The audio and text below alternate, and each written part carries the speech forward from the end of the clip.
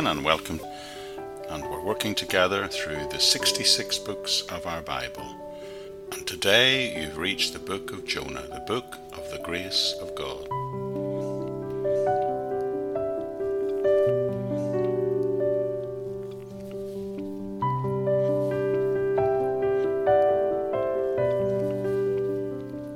Jonah is a small book, just 1,328 English words, yet many see it as one of the most wonderful stories ever written.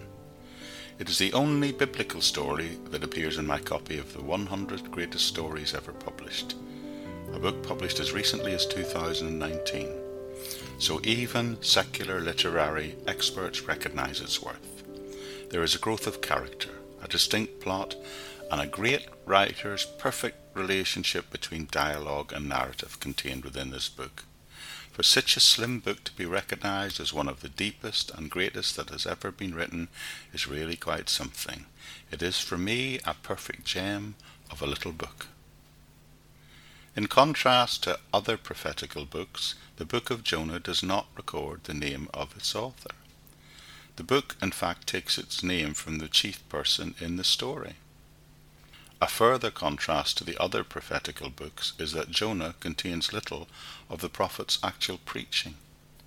The first verse tells us that Jonah, the son of Amittai, is the person upon whom this book is based. From the book itself we then know what happens. God tells Jonah to go to Nineveh.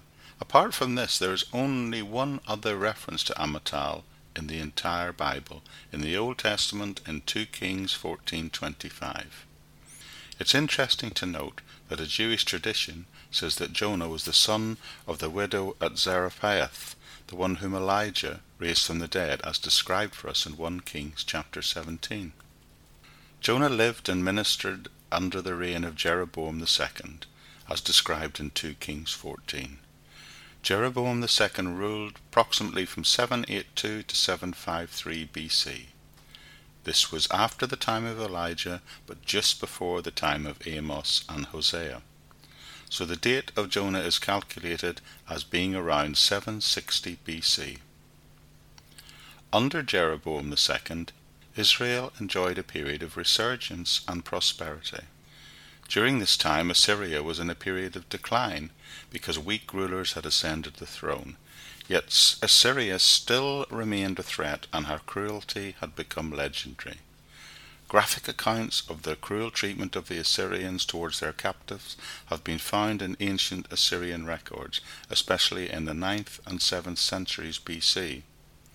This was the period where under Sennacherib, the queen regent, and her son Adad-nirari III, they developed a form of monotheism under the worship of their god Nebo.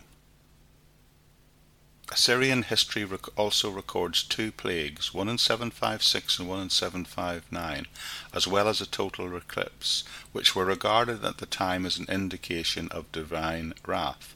These natural phenomena, occurring just before the arrival of Jonah with his prophecies, may very well have prepared the Ninevites for Jonah's message. The ministry described in the book of Jonah was to the Gentile city of Nineveh, the capital of Assyria, and the recipients of the book, although not specifically stated, it seems there's no doubt it was written to the Jews who lived there at that time. Well, if the subject was just the adventures of Jonah, the book would end at chapter 2. If the subject was the story of what subsequently happened to Nineveh, it would end at chapter 3. But the subject of the book of Jonah is the universality of God's grace, which is only fully revealed in the closing chapter when God corrects and instructs Jonah. The message of this book is God's grace is extended to anyone and all who trust in Him. When looking at the structure, you have to consider, is Jonah history or allegory? Those who are inclined to deny the supernatural want to make it wholly allegorical. Jonah represents Israel, the fish depicts Babylon, and the 3 days in the fish are referring to the Babylonian captivity. But Jonah was a real historical person. We know that from 2 Kings chapter 14. Jesus treated his experience as factual, not fictional. We hear that in Matthew 12.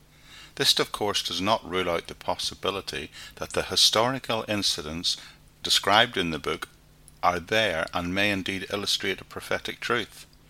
Jonah, I believe, is historical, but it is, of course, different than all the other prophetical books, because all the others are taken up mainly with the prophetic utterances that the prophets make.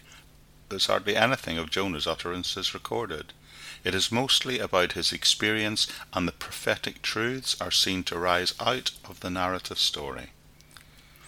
The story of Jonah has been compared by some to the stories of Elijah and Elisha, in the sense they are primarily narrative rather than just out-and-out prophetic utterances. From my point of view, the book of Jonah divides into 3 parts. Part 1, in chapter 1, describes Jonah's disobedience, commission, and the consequences of it. Then in chapter 2, there's Jonah's confession, and he offers what some call a psalm of thanksgiving. And then in the 3rd section, the longest section in chapters 3 and 4, we see Jonah's recommission. We also witness Nineveh's conversion, and then Jonah has the grumbles and complaints about that, where God makes his curriculum clear in all of this.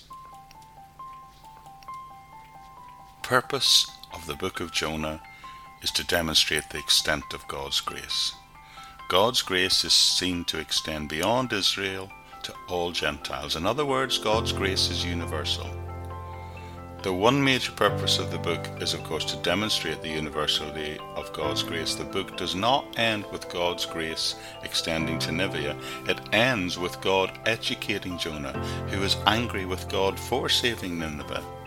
In adding the last chapter, Jonah is exposing both the narrowness of himself and his own thoughts, and the nation he belonged to at that time. So in summary, even after God twice commissions Jonah to preach to Nineveh, and they repent, Jonah does still not think God should extend his grace to them. But through this book we see that God's grace is not national, it is universal. It extends to all and anyone who will trust in him.